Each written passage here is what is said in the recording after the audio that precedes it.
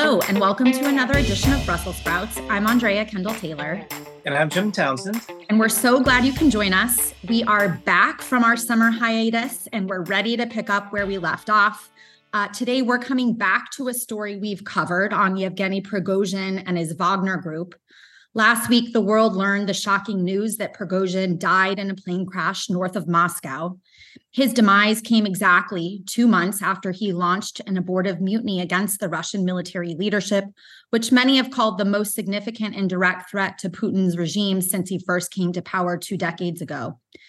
As we discussed on an earlier episode, Putin's labeling of Prigozhin as a traitor seemed to seal his fate, with it being just a matter of time before Putin moved decisively to respond to the threat. Looking forward, though, much uncertainty looms over the future of the Wagner Group and Russian private military companies more broadly. It's far from certain whether Wagner can replicate its previous success without Prigozhin at the helm. Yet the Russian government's significant resource constraints and lack of bandwidth, given the ongoing war in Ukraine, suggest the Kremlin will continue to see a need to engage with these semi-state groups in some capacity. And so to discuss all of this and more, we're really pleased to have 2 wonderful experts with us today, both Kim Marten and Vanda Felbab-Brown. Welcome to you both. Thank you. Pleasure to be here. Very brief bios. Kim is a professor of political science at Barnard College at Columbia University. Her current research focuses on Russian foreign policy and security policy, NATO enlargement, and the global politics of climate change.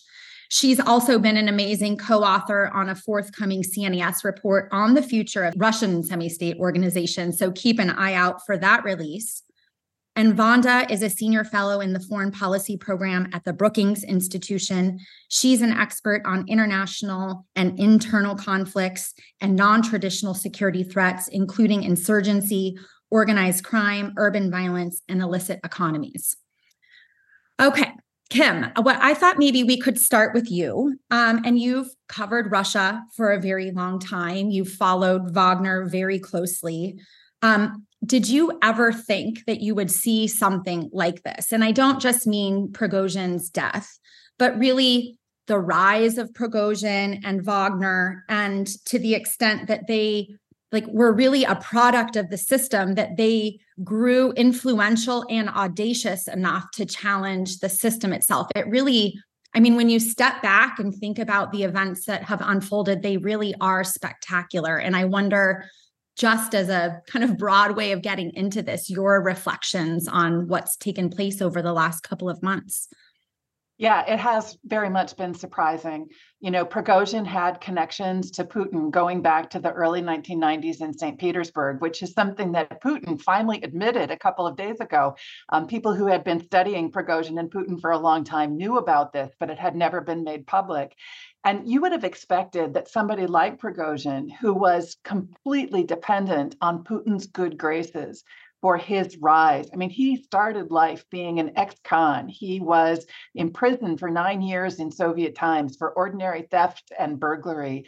And then when he got his start as a grocer and a restaurateur in St. Petersburg, it was at the time that Putin was in the mayor's office of St. Petersburg, having responsibility for, approving contracts. And so that means that Putin was there from the beginning, allowing his rise. And then when Putin moved to the Kremlin, Prigozhin moved with him, first doing the catering for the Kremlin, and then doing catering for the Russian public school system, and then doing military catering and cleaning before he became the face of the Wagner Group. And so everything that Prigozhin has accomplished in life really depends on Putin and Putin's network. And yes, I think it's amazingly surprising that he decided that his head was so big that he could challenge the roof that he'd been given by the Kremlin. That's what people who specialize in Russia often call it, having a roof that allows you to operate safely and under protection. And he really challenged that roof. And it didn't happen suddenly. It happened over a period of years, and then it sped up in recent months.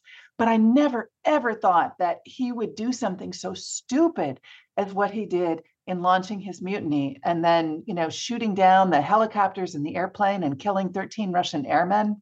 And maybe even worse than that, saying that Putin's justification for the war in Ukraine was a lie because Putin had been tricked by his advisors, that the Ukraine had never intended to attack Russia, that NATO enlargement didn't matter, that Ukraine didn't need denazification, and that the war was all about allowing generals to get medals and giving the oligarchs in Russia more places to invest. I mean, even though he didn't take on Putin personally, that just undercut everything that Putin stands for. And it's amazing to me that he was so stupid that he thought he could get away with it. I thought I was going to ask a quick follow-up question, which about his hubris. I mean, we've talked about, that Putin labeled him as a traitor, and we all kind of understand the weight that term carries coming from Putin. And so, I mean, how do you, as someone who has followed Prigozhin for a very long time, help us understand his hubris? I mean, why would he feel so confident that he had gotten away with this, that he'd be willing to get on a plane with his, other senior ranking leaders within the Wagner organization? I mean, I don't know. There's probably not an answer, but your reflections. So just a couple thoughts. One, it seems like he believed his own publicity. He, in recent years, had created 3 movies about the exploits of the Wagner Group, and he was this big social media presence, and everybody in the West talked about him. He was clickbait, throughout social media everywhere, and it seems like he really believed that he had become important enough that Putin would have no choice except to accept him. And then it may just be also that he was never really central in the entire oligarchic system in Russia. He gets called an oligarch, but that isn't who he was. He wasn't a super wealthy person. He was just a wealthy person. And so he didn't really understand how the system operated because he wasn't in the inner circle. And so I think that might have been part of it too. He thought that he had more leeway than he did. He thought that he had more trust from Putin than he did because he was an outsider trying to make it in an insider's game. Yeah, great points, Vanda. If you want to build on anything, and I'm also curious on your kind of big, broad reflections as someone who has covered insurgencies, internal conflict, about the timing and whether you saw kind of signposts and indicators that something like this was plausible. Yeah, let me reiterate a core point that Kim made, which is that Prigozhin's core asset was the protection of Putin. And they fundamentally failed to understand that. The tensions between the Russian military and parts of the GRU and Prigozhin go back to Syria. And Wagner was the successor to a previous private security company, the Slavonic Corps, that also ran afoul of the Russian state, was cut to size and then allowed with some core people like Utkin to be transformed into the Wagner Group.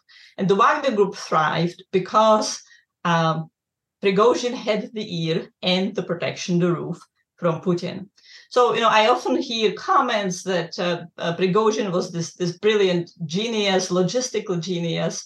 I'm quite skeptical of many of these comments, and I think of him in comparison with other warlords and other mafia dons. So someone like El Chapo, who was truly a logistical genius, including because he understood he needed to stay far more undercover than Prigozhin ever did, and even far less famous Mexican warlord, drug lord, El Mayo, who is still on the lam, who is really the most powerful man and the most successful man out of the Sinaloa cartel, arguably one of the most successful criminal organizations ever. Now, Wagner is not just a criminal organization, it's obviously a private security company linked to the Russian state. I don't want to overdraw the analogies. But Prigozhin got consumed by the salesman that he was selling. I mean, the Prigozhin's biggest asset, in addition to or beyond the protection of Putin, was his salesmanship. And he started believing what he was saying, however thin that frequently was. Now, as to the mutiny, I thought it was stunning. I hadn't expected it. I thought that Prigozhin would realize he was heading to a retirement and that he would have gone for the opportunity to have a very comfortable retirement somewhere in Russia or somewhere in Africa or perhaps somewhere else, because the tensions between certainly the Russian military, but more broadly the Russian state and him were building up. It was kind of clear by January, February that he is seen of 2023, that he is seen by the Russian military as like a core problem to destroy, to do away with, and then the Wagner fighters are no longer seen as critical for the Ukraine operations.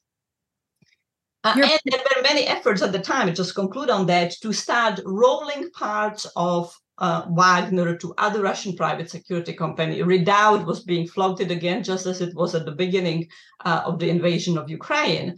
And he had a choice at the time. He could have retired comfortably, or he could have challenged the system. He chose the latter, which was daring and crazy, and he chose to do it in the craziest way possible of leading a mutiny with armed soldiers, killing Russian soldiers in Russia, and then, essentially dismissing Putin's credibility. So that he would die was almost inevitable in my view. Yeah, I think, but your point about his public profile is so interesting because for so many years, he did manage to keep a much lower profile. They denied links between Wagner and the Kremlin. And then kind of with the invasion of Ukraine, like they threw that shroud, I don't know, to the extent that it was a shroud of secrecy, that's obviously overstating it, but that was all pushed aside. And Prigozhin clearly looked like he was making some sort of political push to raise his political profile. Kim, I wonder what you think, like what he was after. Like, what do you think Prigozhin was seeking to accomplish? Well, a couple thoughts. First of all, just on what Vanda had said, Prigozhin was an incredibly risk-acceptant person, and he couldn't have gotten where he was if he hadn't been risk-acceptant. And so you don't really expect somebody who takes big risks and thinks about big money and, comes up with some new creative idea that is very dangerous. You don't expect them to necessarily go quietly into retirement. That doesn't tend to happen very often with people who rise to the top in Russian politics in any case. But and in terms of what happened after the mutiny, there's no place to hide. If he had the GRU against him and the FSB against him, they would hunt him down wherever he was in the world. So he probably had no choice except to keep on going. But I think Vanda is absolutely right that why he decided that this was the right thing to do is just not logical at all. And you're right, Andrea, that he appeared to be forming a political campaign, and he was apparently actually thinking about running for president, which is, that's incredible. You don't take on Putin that way. But even if you are taking on a lesser political office, you wouldn't do it without getting a very strong signal from Putin that was something that Putin wanted to have happen. And yet there was evidence a while back that he was actually starting a political campaign. Jim, you've been waiting very patiently. As always. My question, though, is I guess it's looking at what Andrea said just a minute ago about what were they after? What was it that made him pull the trigger right then in terms of a coup? Like, what was it? Who was it directed towards? Was it directed towards Putin, really, or was it, from the rhetoric of the time, it looked like it was really Shoigu and Gerasimov and the others that was the target for him, that he was upset with the military. He wanted to demonstrate that he was upset, and yet he sends these soldiers on the road up to the Kremlin. I mean, it's this mixed thing. I guess it's hard to say really, but what triggered that particular coup attempt at that time? What was he really?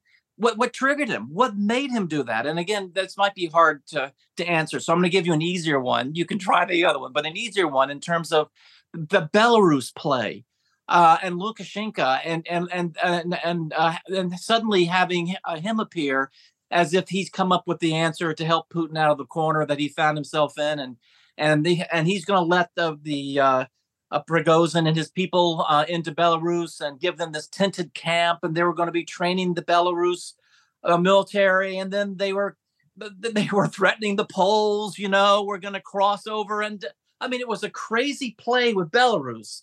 So you can try the harder question where there's no real answer, but the Belarus one is still a bit of a mystery. Did Lukashenko just come out and say, "I'm here to help," or was his arm twisted by Putin saying, "You're going to help me by taking this guy into your country"? I mean, what was that play all about? Tim, you want to? Maybe I'll start. I mean, obviously, I was not able to speak with Prigozhin as he was making those decisions, nor am I able to be in his head. So I think that he was deeply misguided by the hubris and the salesman pitch that he was selling. But I also do believe that he was realizing that things are going wrong across the spring, that there were multiple challenges. There were moves to put Wagner on the roster of the Russian military. There were moves to roll parts of Wagner onto Russian private military security companies linked to some of his chief rivals, like people in GRU or ex-GRU or Shoigu. And he might have erroneously, clearly, but nonetheless imagine that the dramatic action was the only way at this point to stay alive, if the option of retiring happily before June, as Kim suggested, would simply not be ever part of his thinking. And clearly in the initial mutiny hours, the phrasing was all about the Russian military, which had been the target of his rhetoric all along. But as the mutiny is unfolding, as it's rolled over, or as it gives up, then the rhetoric changes very significantly to be specifically also going after Putin and suggesting that if Putin is not complicit in the way as Shoigu, he is stupid. And so there was another red line for Putin to cross. Now, as to Belarus, Belarus was kind of larger play, but in a way play that very much mimicked Prigozhin's play during the Niger coup, which is taking place at the time of the St. Petersburg Africa Summit. And Prigozhin is immediately coming in there saying that he would be sending Wagner forces, is praising the summit, and he is talking at this point about Wagner's role as Russia's success. So in my view, so both Niger, none of which comes to materialize at least so far, and Belarus are his desperation at this point to stay alive, to prove that he still somehow can be useful, both him as an individual and the Wagner group. Obviously, he miscalculates and Russia does him in. The Kremlin does him in and doesn't buy the narrative that he stays useful. It's like a movie. It's just amazing. But Kim. Yeah, so first of all, on Shoigu and the timing of Prigozhin's decision, Shoigu had published an order saying that by July 1st, all private military companies, not private military companies, but the semi-state forces, it was never a private military company, but that all forces that were fighting on behalf of Russia had to sign direct contracts with the defense ministry. And the reason that that was the last straw for Prigozhin is that that would have cut him out of the contracting process. He would no longer, his primary role, he has no military experience, no command experience. His primary role was as a recruiter and a contractor. And if the forces under his wing had been forced to sign direct contracts with the defense ministry, there would have been no purpose for Prigozhin anymore. And so that was what was going on in late June. But in terms of Belarus, I don't think that Lukashenko actually probably did the negotiation. I think probably that the Kremlin decided that this is what was going to happen, because Lukashenko is completely dependent on Putin for his survival. So he would never have taken an initiative that Putin hadn't already pre-planned. And probably making him look as though he was a negotiator was something that sort of salved his ego and made him more happy to participate in this. But I think that there are really two purposes that having the Wagner Group in Belarus served. The most important was getting them off of Russian territory, because the people who went into Belarus were actually the people who engaged in the mutiny. They came in from eastern Ukraine. They stopped in Rostov-on-Don, and then they began the march to Moscow. And then, as part of the drawdown of the mutiny attempt, they were sent back into their previous place in eastern Ukraine, where they had not actually been involved in the Ukraine war since early May, but that was where they had their base. And then they had a major training base in Russia, in Malkina, in southern Russia, which they'd been in cooperation with the GRU since 2015. We know from satellite images. But sending them to Belarus got the people who were actually the mutineers off of Russian territory. And the reason that that was particularly significant is that they were the people who were most likely most loyal to Prigozhin, because the people who were involved in the mutiny were the ones recently fighting in Ukraine who had just gotten out of prison in the past year because of a deal that Prigozhin had made with the support of the Russian state, that they would have their prison terms commuted if they were willing to fight for Wagner for 6 months. And so that means that they were bad guys. When they went back to Russia, the individuals who went back to Russia, what we've seen in all of the media and social media reports is that they went back to their lives of crime. And so they were dangerous individuals. But having this group of mutineers who were really loyal to Prigozhin on Russian territory back at their base in Malkino would have been really dangerous. So that was part one. Part two is, I don't think that they were actually involved in doing much training of Belarusian forces, because these guys were a bunch of former prisoners. They were not well-trained elite Wagner forces. So they wouldn't have added much to Belarus. But something else to think about is that, Russia probably didn't mind that Poland and Latvia and Lithuania got all up in arms about what Wagner was doing there and what it would mean for migration and other forms of hybrid warfare. And it diverted resources from NATO that could have been more directly put just to the war in Ukraine or towards other Russian threats, towards all of a sudden having to pay attention to these Belarusian borders that had not been all that important in recent months. Yeah, a few additions to what Kim was just saying. So, absolutely, Belarus is the parking lot for the Wagner forces that were seen as most dangerous, most risky. And this went beyond the forces in Ukraine. In Syria, which was the theater where the Wagner group had long operated, and where you have also the Russian military, but where also there were deep connections to top Russian military and GRU officers, we saw similar move.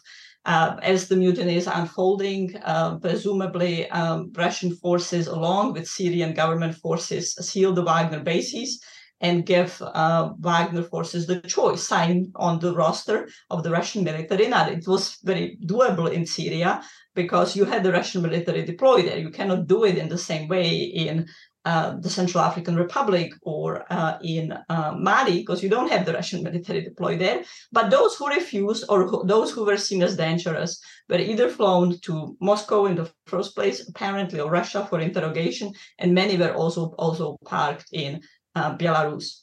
And a second comment that I want to add to what Kim concluded with, actually, one other thing to say here.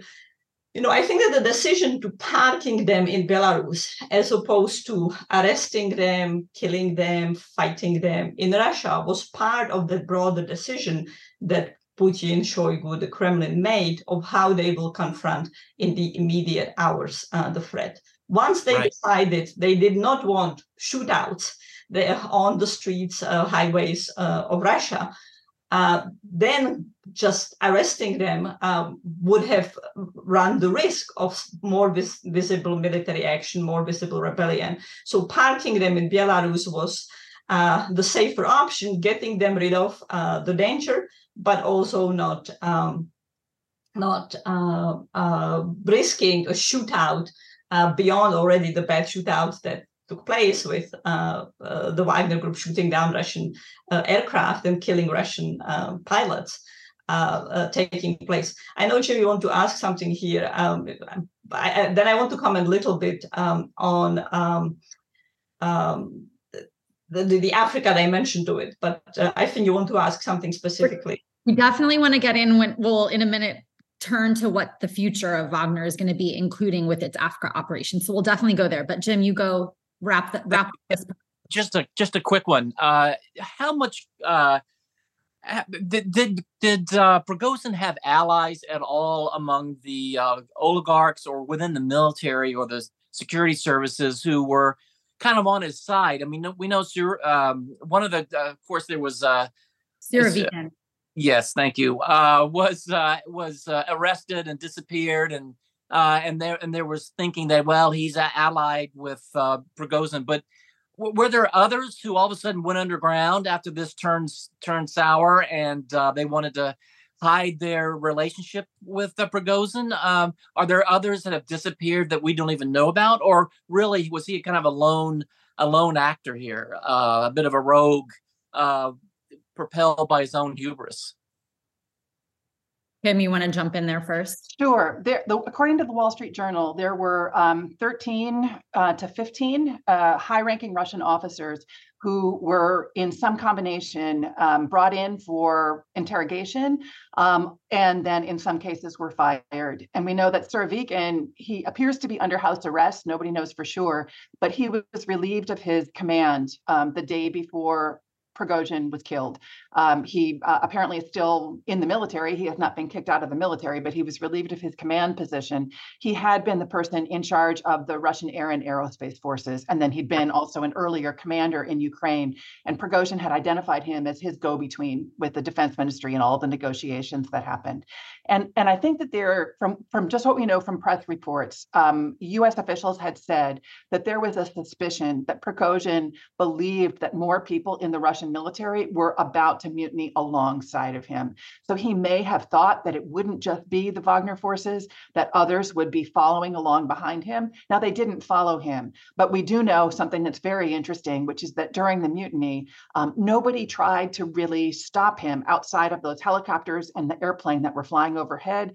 And we don't know from publicly available sources whether they actually fired on the Wagner group or whether the Wagner group fired on them first. I think that is a mystery that we don't yet have public source information for. But what was striking is that in Rostov-on-Don, the Wagner Group forces were able to just go in and occupy the Southern Command headquarters, which is where Russia was managing its war in Ukraine, is still managing its war in Ukraine. We're able to just walk into the local FSB, the follow-on to the KGB, the Domestic Intelligence Services building, and just occupy the building, and nobody did anything. And I think there's sort of two possibilities for why that happened. One is that Putin knew full well before this was happening. He got some message, apparently, including from somebody in the Wagner group, a commander named Troshev, that something like this was planned. And maybe he just asked everybody to stand down to avoid the violence. That's one possibility.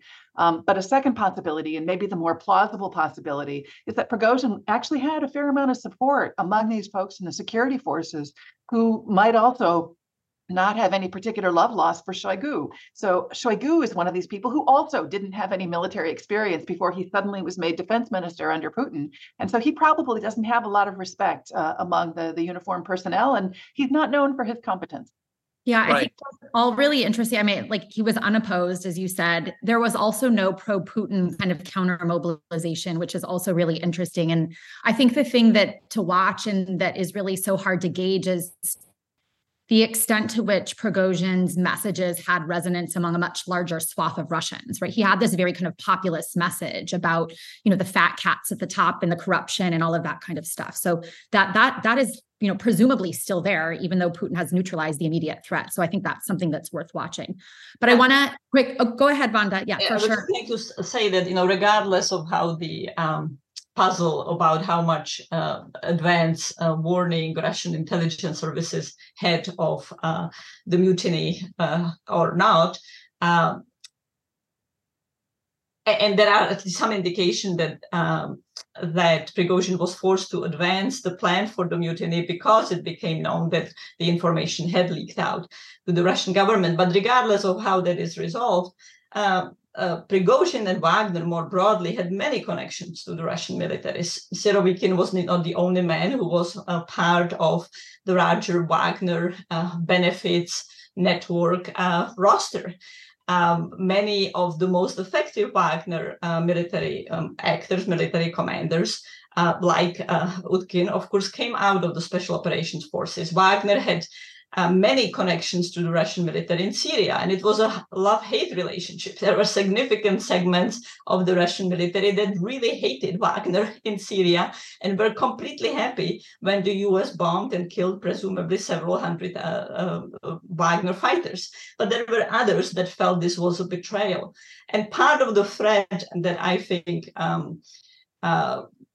Prigozhin poses and why he needs to be crushed from the perspective of Kremlin is that he is splitting loyalties, at least at the sub-levels of the military. And he also has connections, more fraud connections to the GRU. So he is not just this, populist, crazy clown who decides to march on Moscow. He poses a threat precisely because there is uncertainty of whom else he will bring along. And I don't mean whom else, the prisoners, but what other Russian military actors and what other Russian powerful actors like the oligarchs. And he fails, like they don't show up. Ultimately, when push comes to shove, yes, there is no opposition in Rostov, but ultimately no one comes out publicly and says, oh, this is the way to go, bring down Putin, bring down the Kremlin, new era.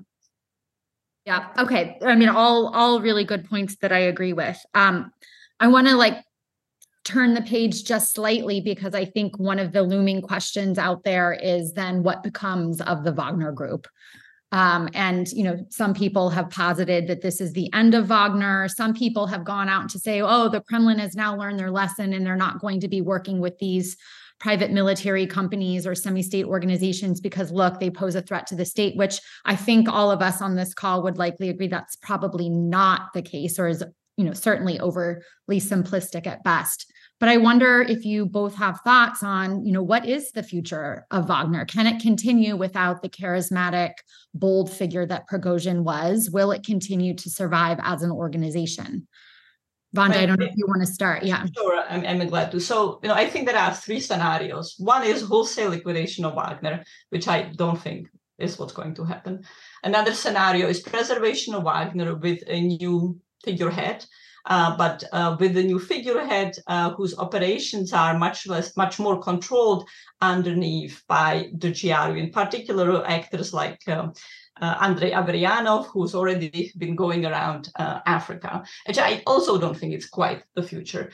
And the third option in which Wagner is chopped up, there might be entities or entity left that's still called Wagner, others which will have new names, perhaps will be rolled to other Russian private, semi-private security enterprises, others which will have brand new names, but perhaps under existing Wagner leadership. Now, I think that third future is the more likely one. And partially I think so, because we are already starting to see it unfolding in reality. So let me make a few concrete comments here.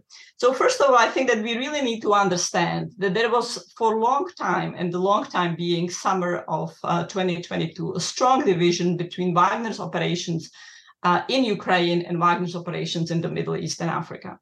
Initially in the spring, as Wagner gets called into Ukraine, both commanders, some logistical assets, and some fighters are moved. But those movements from Africa and the Middle East stopped by about the summer of last year. And then the recruitment, the operations in Ukraine are run quite separately from those in Africa and the Middle East, or at least separately in the sense that they are not further depleting and undermining Wagner operations there. And by the way, we have to be a bit careful here. We're talking about the Wagner Group and its operations, but of course, Wagner was much more than just Wagner military and Wagner training.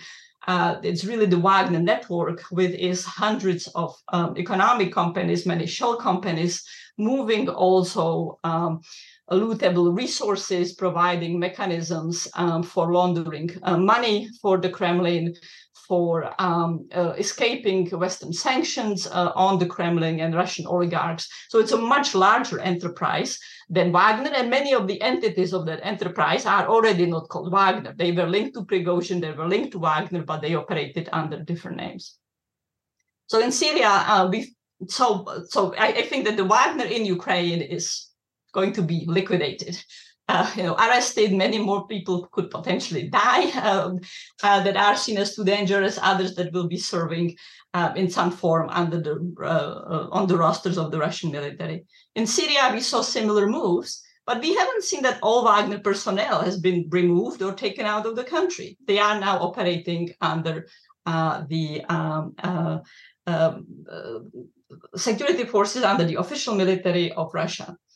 In Libya, we have seen Averianov, the deputy GRU general, meeting the day before, within hours of Prigozhin's death, is meeting with the Libyan warlord, Haftar and presumably telling Haftar that he is now, or at least his people are now going to be running the support operations for Haftar's Libya misadventures.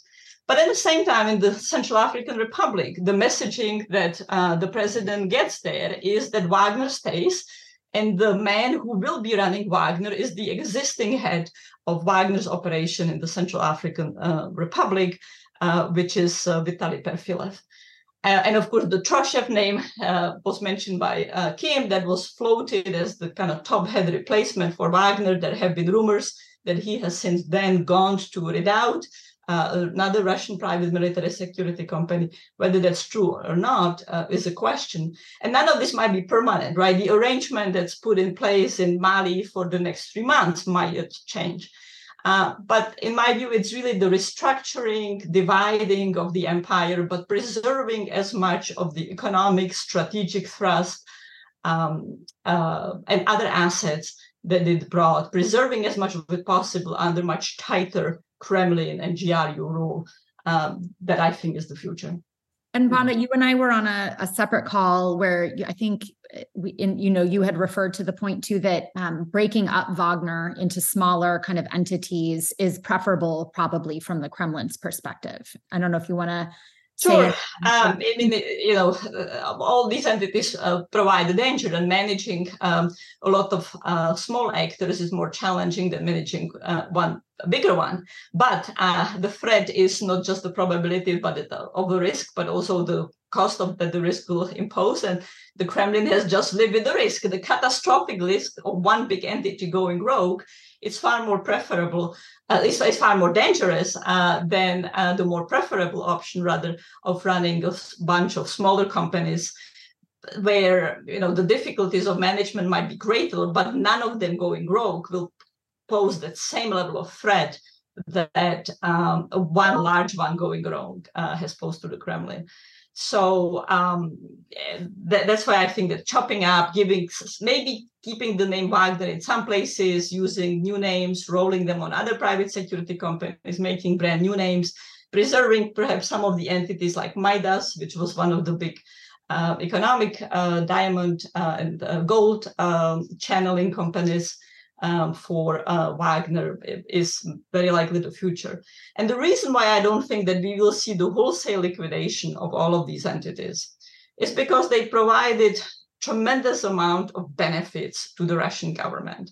They provided political manipulation, strategic thrust, economic resources, including clandestine economic resources and money laundering channels, none of which Russia can quite openly espouse. I mean, as we are talking today, a coup took place this morning in Gabon, and the coup is anti-French and very problematic for the United States. Both countries, if the coup stays, will be the losers. Yet the Kremlin has come out very quickly, very strongly, not quite condemning the coup, but expressing very strong concern about the coup. Why? Because Moscow finds it problematic to just be labeled as the coup supporter across Africa. It's trying to court countries like Kenya and South Africa that are tremendously leery of having coups take place in their own countries or being seen as supporting coups. So Russia cannot quite openly embrace what it was using proxy actors like Wagner's to exploit. Yeah, and I was going to bring up the coup in Gabon too, but I think there have been some Wagner-linked Telegram channels, though, kind of pushing that anti-colonial narrative. So, and again, in terms of information operations and things that these entities do in Africa, they play absolutely. I mean, the Wagner and I would say Russia's misinformation campaign and polarization campaign in Africa have been intense. Now, I think Africa was like the first continent or area of operations where we saw Russian policy more than a decade ago moving frontally into an anti-US stance. The policy became just blatantly anti-US, not so much so that substantive matters really were trumped by that broader and overarching global thrust. But again, Russia could only do it so much so openly and explicitly through Russian diplomacy, and doing so through these other means was very convenient. But it would be a grave mistake to think that the coups in Gabon, in Niger, for that matter in Mali, or other coup attempts that we have seen over the past 3 years are solely the work of Russia. They come in from internal problems, deep-seated internal misgovernance and structural deficiency. Russia exploits them, takes advantages of them, creates the breeding environment that amplifies them. But Russia is not the one that's kind of telling the putschis, go and move now. Yeah. Kim, I want you to, any kind of your own reactions or kind of assessments of where Wagner will go from here, and maybe picking up on this point on its operations in Africa. I mean, how impactful, how significant from a U.S. policy perspective is what Wagner is doing there? Like, are we overstating it? And, this really should be a distant concern from a national security U.S. policy perspective. Or is this something that you think the United States needs to be paying attention to and more directly confronting the challenge in Africa? So a lot of material to cover there. Let me first just respond to some of the really terrific things that Vanda said. I have less confidence than Vanda does on what the future of the Wagner Group is going to look like. And I think there are two things we should keep in mind that would be disadvantages for Russia if the Wagner Group was broken up. The first is that the fighters in Wagner have not stayed in one country. They have gone from country to country, and they have used the things that they have learned in particular locations in new locations. And so that's a real advantage that they have that would be difficult to replicate if they really are broken up, that you'd have to sort of, rehire people from one place to another. That would be inefficient and it would be more difficult. What Wagner has really been known for is its flexibility and its innovativeness in contrast to the regular Russian military forces. It's operated more like what we can imagine GRU Spetsnaz forces as operating in. And so I think that that's sort of the natural place for Wagner to go would be to have a stronger relationship with the GRU Spetsnaz, but I'm not sure that breaking it up would be the most militarily beneficial thing to do. And then something else to think about breaking it up is that then it becomes very hard to deploy it to a new location. And one of the, the real strengths from Russia's perspective on the Wagner Group is you never know where they're going to pop up next. And so having this group of people that have broad experiences who can be thrown into a new situation, again, has been one real advantage of the Wagner Group. But, I think Vanda does a good job of talking about the possibilities that maybe it'll be broken up. Maybe it'll go under Defense Ministry oversight. If Russia is thinking straight, it will go under GRU Spetsnaz oversight rather than regular Russian military oversight, rather than Shoigu, but we'll just have to see about that. And then there's also a possibility that some other oligarch will take them over. And the one that I've always thought about is Gennady Timchenko, who is the huge Russian oligarch in Syria, much more important than Prigozhin ever was. But he was working with Redut, as Vanda has mentioned, in Syria to do guarding of his oil and gas and phosphate enterprises, very similar to what Wagner has been doing in Syria for the last couple of years. And so having Timchenko take on some commercial relationship might also be something that's sensible.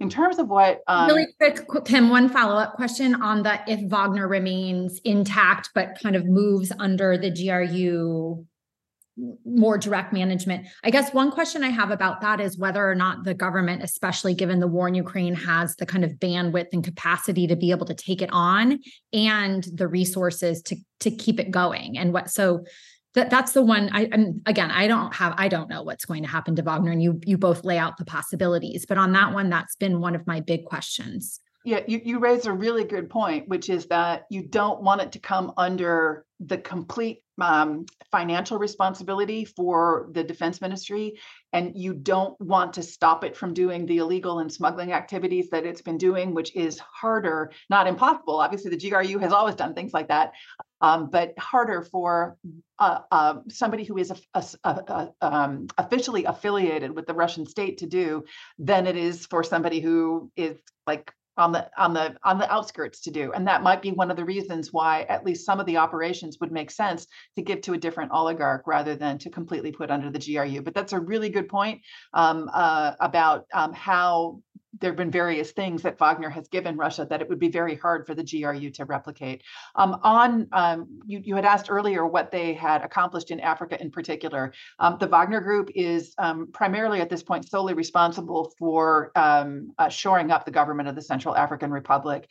And there was a great report done by an organization called The Sentry, I think in cooperation with CNN, that discovered, exactly where Wagner was in the Central African Republic. It was not just with gold and diamonds. It was with breweries. They had taken over all kinds of businesses. They had basically been given control over the way that security forces and military forces were used throughout the Central African Republic. And one of the reasons I think they've been so successful there is that Touadéra, the president of the Central African Republic, allowed them fully in and allowed a GRU former officer to come and be his national security advisor when they went in. And that means they probably got access to all of the intelligence information that was available in the Central African Republic. You had asked where Wagner has not been successful. One of the places it failed was in Mozambique. It only stayed there for a few months because it did not have the support of local security services, which probably meant that it did not have good local intelligence, because Russia has not been present in many of these countries either before or for a very long time. Even though some people in analysts have phrased this as Russia returning to Africa, Soviet Union never had a strong relationship with the Central African Republic, so they didn't have that intelligence background. And in Mozambique, they hadn't been there in many, many years, and so that meant that they didn't have that local intelligence. Another place that they failed was in eastern Libya in trying to take over Tripoli in 2020 with Khalifa Haftar's forces, and it was because they didn't have an answer to the Turkish drones that were protected by Turkish air defense systems. And so there are weaknesses to Wagner. We shouldn't think of them as if they're like 10 feet tall and they can do anything. They have some real weaknesses. And in terms of what this means for the United States, I think it's very unlikely that Russia is going to try to put any forces at this point into a place like Niger, as long as the US still has that substantial military base there, because Wagner got its message, as Vanda pointed out, in February 2018, when it tried to take on US special forces in Syria, in Deir el-Zor. It failed miserably. And so if you are Russia, you may be very risk acceptant, but you don't want to risk something like Deir el-Zor happening again in Niger. So I think as long as the US military presence is there, it's unlikely to have something like Wagner become an irritant to it.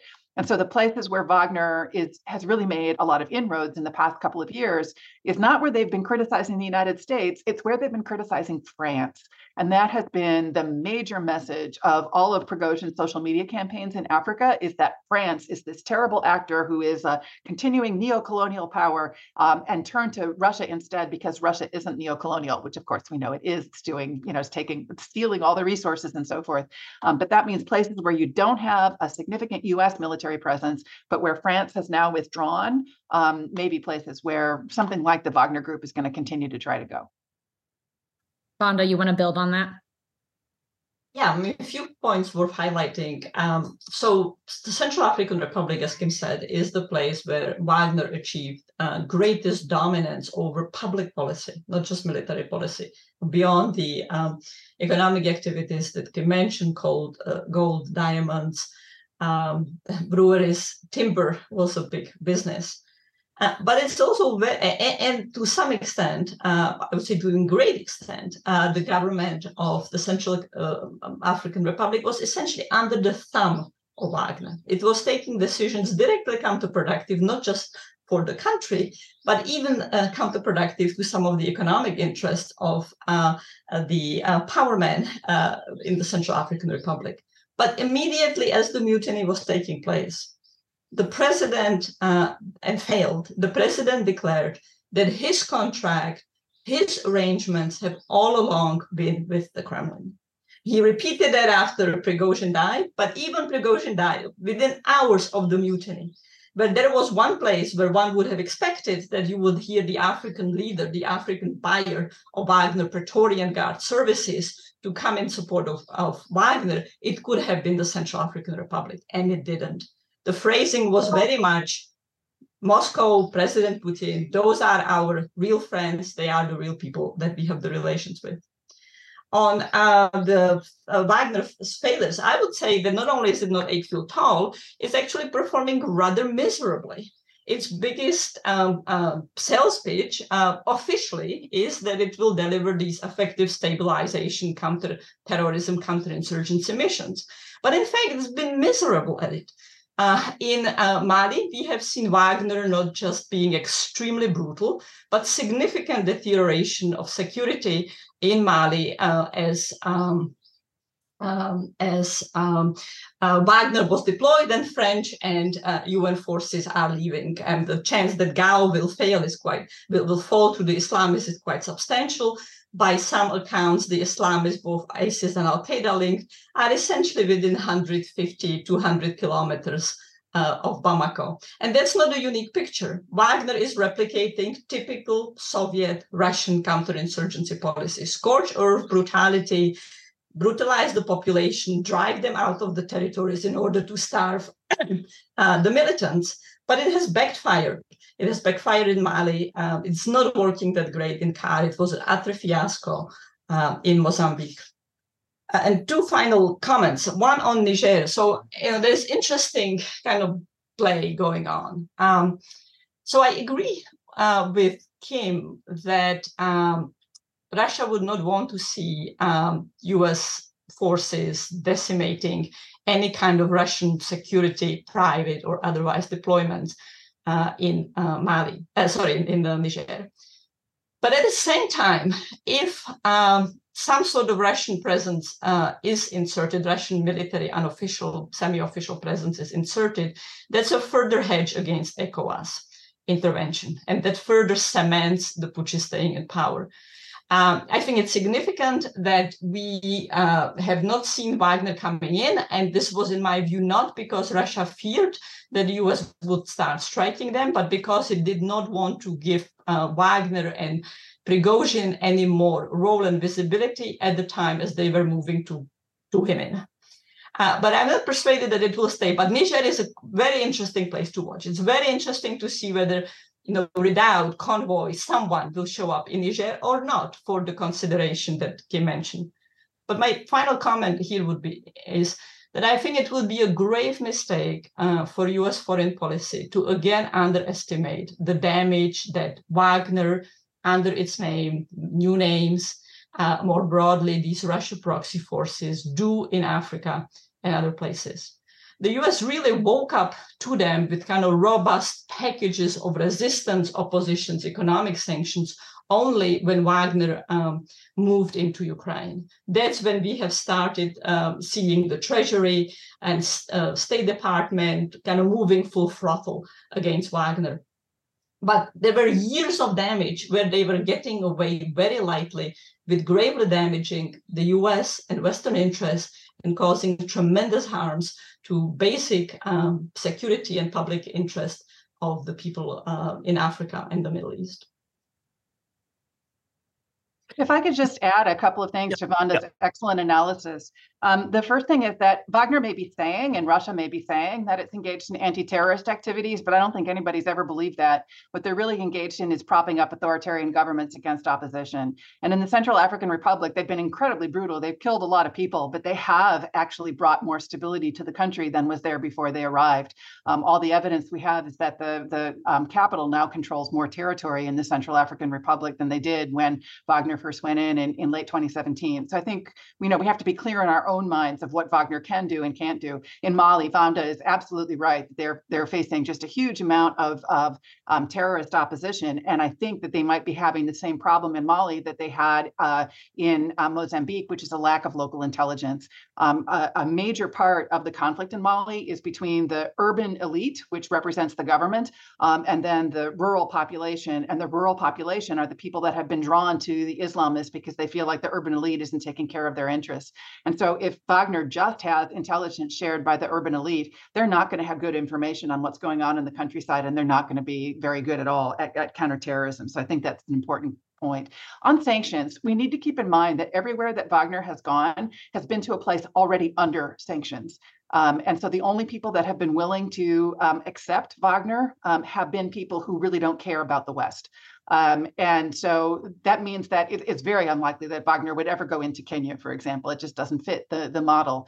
But any place that has had a military coup and says to the West, we want you out, we're not interested in you anymore, there's really nothing that sanctions can do to stop Russia from going in there, because the people that they are going to help have already been sanctioned. Well, thank you all for these past few minutes. This is just a huge learning experience, I think, for a lot of us who don't track as closely as you all do. It's just been a fabulous presentation here. But I couldn't help thinking, Vanda, you really were talking about this quite a bit. But why was it that the West and the United States, particularly, we weren't pushing back and trying to do things until it was Ukraine that brought our attention in a policy-wise? I see Kim's got a waving her finger on that. Well, then talk a little bit about how the U.S. has tried to deal with this. I mean, you can make a case that we really don't deal with Africa or a lot of the global South until something big and bad happens. Then we rush down there and we're your best friends. And by then it's cynical and who believes it? And, there's problems like that. I mean, I guess I was trying to get at. I was leading. So, but on that, and the last point, I don't think a lot of people know so much about, although it was reported at the time, about that engagement between the special forces and I think Marines and the Wagner group in Syria, where there was quite the firefight and a lot of Wagner people were killed. There was reported, but then it kind of dropped off the screen. And when you think about it, U.S. forces were attacked in Syria. There was quite a fire, as I said, quite an exchange of gunfire between them. But nothing seemed to come from that. There wasn't a great hue and cry coming from the United States. This is an attack on the United States by the Russians, even though it was done through Wagner, et cetera, et cetera. It was kind of went quiet. And so just on that point, how the U.S. has dealt with Wagner in the past, and this thing about when we did confront with them in a violent way, we were quite successful, but it got real quiet instead of people saying we've just been attacked by Russia. Kim, you were waving your arms. I think you have something. So a couple things to think about. The sanctions against Prigozhin and Wagner actually started with the election interference in the United States by Prigozhin's Internet Research Agency back in 2016. So it didn't just happen after Ukraine.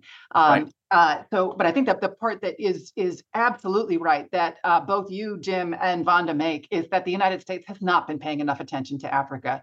I don't think there's anything specifically we could have done against Wagner to stop Wagner from doing what it did in Africa. But I think you're absolutely right that we have been ignoring Africa as a center of interest. And I think that has come back to bite us in terms of that being the place in the Sahel right now, where I think the U.S. military feels that is the major potentially global Islamist terrorist threat base at the moment, and the United States hasn't done enough for it. So that is absolutely correct. And I think that we've had this tendency to just believe that we are the provider of all good things, and that those who love democracy will come to the United States without having an understanding of the truly local concerns and local fights and local feelings of not being heard that are really what's motivating these coups and this instability throughout Africa, which is where I think Vanda actually started her message early on. So I'll say that there. On Syria, I'll let Vanda talk a lot about that because I know she has Syrian expertise. But I think what was really going on is that the U.S. at that point had a greater geostrategic concern, which is trying to keep relative peace with Russia in Syria, where there are both Russian forces and U.S. forces being deployed. And Russia made it very clear in the message that was transmitted through the deconfliction channel in 2018, as these Wagner forces with their Syrian militias were marching towards the facility that was held by the Kurdish forces that the U.S. Special Forces were supporting, that they're not ours. The Russian state, the Russian Defense Ministry said, they're not ours. And as Vanda said, I've been arguing ever since then that this was a message that was being sent by the defense ministry to Prigozhin, that, you act against us and we don't protect you. And what was really motivating that was a series of lawsuits that had happened in 2017, where it was very clear that Prigozhin was stealing money from the defense ministry in Russia, and the defense ministry wasn't paying his contracts, and he took them to court and he won the lawsuits. And so that was him having this roof over his head. And this was the defense ministry responding in return. You think you've got this roof, you don't have our roof. So, yeah. And I think the reason that the U.S. didn't make a bigger deal out of it is that they had bigger concerns. It was extraordinarily frightening to the U.S. forces on the ground, but there were no U.S. forces hurt, apparently. Yeah, let me just add, no, absolutely, on Syria. You have these conflicting channels that are supposed to keep the U.S. from hitting Russia and Russia from hitting the U.S. And yet the message from the Russian defense forces, go for them. Those are not our guys. And this is direct shot across the bow or shot into the bow of Prigozhin. You start behaving because you are really irritating us. You are, you have to understand who the real master is, whether it's GRU or the military, but it's not you. It's someone in the official Russian power. And Prigozhin did not get the message, and he was enormously bitter. And a lot of the people that were then part of Wagner and the putschists had these bitter memories that they were thrown under the bus in Syria. So the tensions between the establishment and Prigozhin go a long way, and Syria was a core source of what was festering over many years. But Prigozhin still had Putin's protection, Putin's roof, until he destroyed it. And on just the opposing Wagner, so yeah, absolutely. Prigozhin himself, because of his interference in the Russian elections and support for Donald Trump and polarization, was under sanctions. And even bits of Wagner were under sanctions in Africa. But what I was really trying to say is that the US did not move full throttle to challenging Wagner in Africa and its operations in Africa. So there were steps, but they were limited. They did not apply to a whole variety of Wagner entities. US diplomacy was not exercised at all to the same level that we saw last year, when US put tremendous pressure on Burkina Faso not to allow Burkina Faso to sign up to a similar type of military relationship with Wagner as Mali. And that full throttle challenge, incidentally, we similarly were allowing tremendous amount of, or we similarly were aware, is the way I want to phrase it, of a similar amount of money laundering, gold laundering, diamond laundering taking place from Wagner through the United Arab Emirates.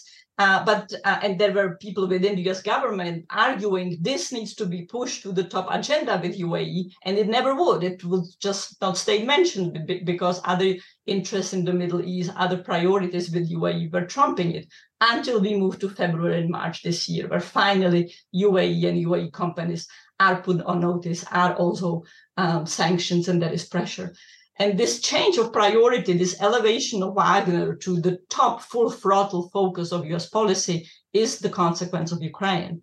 And what this really is about is the Biden's administration understanding of priorities and the big strategic element of its foreign policy. Get out of these places with long-standing terrorism conflicts and insurgency conflict. Get out of the Iraqs, get out of the Afghanistan, get out of these unending internal wars. If the 9/11 era is over, it's the era of great power competition with focus predominantly on China and secondary or Russia.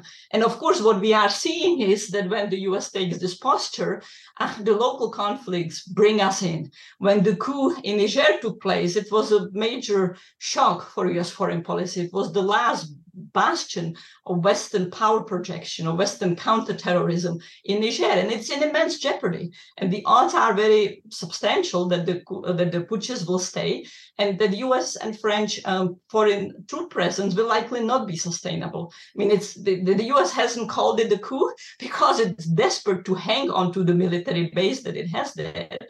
but it's not at all clear that it will succeed. And if the US stays, it will likely have to stay swallowing that the putschists will be in power and it will have to deal with them. But it's part and parcel of the 9/11 era, the 20 years of the counterterrorism as the defining pivot of US policy is over. And the focus is very different, even as the countries from which we are trying to get out of keep pulling us back. Fascinating. That's just really, oh my God, this is so interesting. No, that was a perfect place to end, Vanda. You kind of give us that kind of wonderful bookmark to this conversation, which, as Jim said, was like a tremendous learning experience, I know, for us, and I'm sure many of our listeners. So we're so thankful that you are willing to take your time. We've, as you both have sketched out, there is still a lot of uncertainty about the future of Wagner. So I'm hopeful that you'll be both willing to come back in a couple of months' time when things maybe start to become more clear about what that trajectory is. We can hope. Kim is laughing at me for that. But we'll have to get back together and kind of take notes and take stock of where we are. So until then, thank you very much for your time and expertise. Thank you. Yeah, thank you so much. Thank you for listening to another episode of Brussels Sprouts, brought to you by the Transatlantic Security Team at the Center for a New American Security. You can find all of our previous episodes wherever you get your podcasts. And please remember to rate and review Brussels Sprouts so that new listeners are able to find the show.